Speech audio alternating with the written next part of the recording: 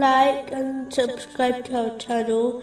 Leave your questions and feedback in the comments section. Enjoy the video. Continuing with the last podcast, which was discussing the aspects of piety, indicated in chapter 79, verse 19. And let me guide you to your Lord so you would fear him. One of the characteristics of piety is being vigilant of the divine surveillance of Allah, the Exalted. This means that a Muslim is fully aware that Allah, the Exalted, sees and hears all their words, deeds, thoughts, and desires. Even though all Muslims believe this, yet many fail to maintain this truth throughout the day. Whenever one becomes heedless of this fact, it leads to sins and disobedience. When one adopts true vigilance and is very rarely overtaken by heedlessness, it leads to true modesty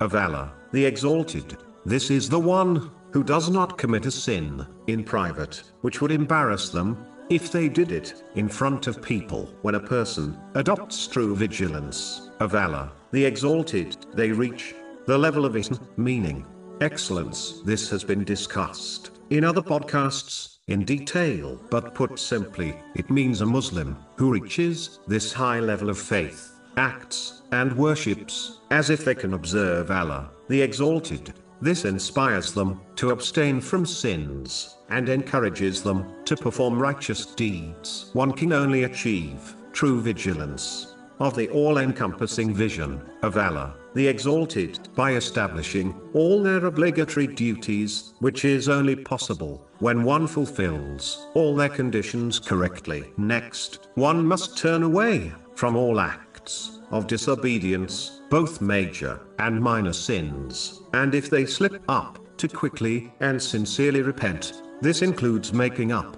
for any missed obligations according to their strength, and fulfilling the rights of the people which have been violated. Once this has been achieved, they should strive to establish the recommended voluntary good deeds, which are from the traditions of the Holy Prophet Muhammad, peace and blessings be upon him. Even though one will not be able to act on them all, one should prioritize the voluntary deeds according to the priority set by the Holy Prophet, peace and blessings be upon him, meaning they should not cherry-pick deeds according to their own desires.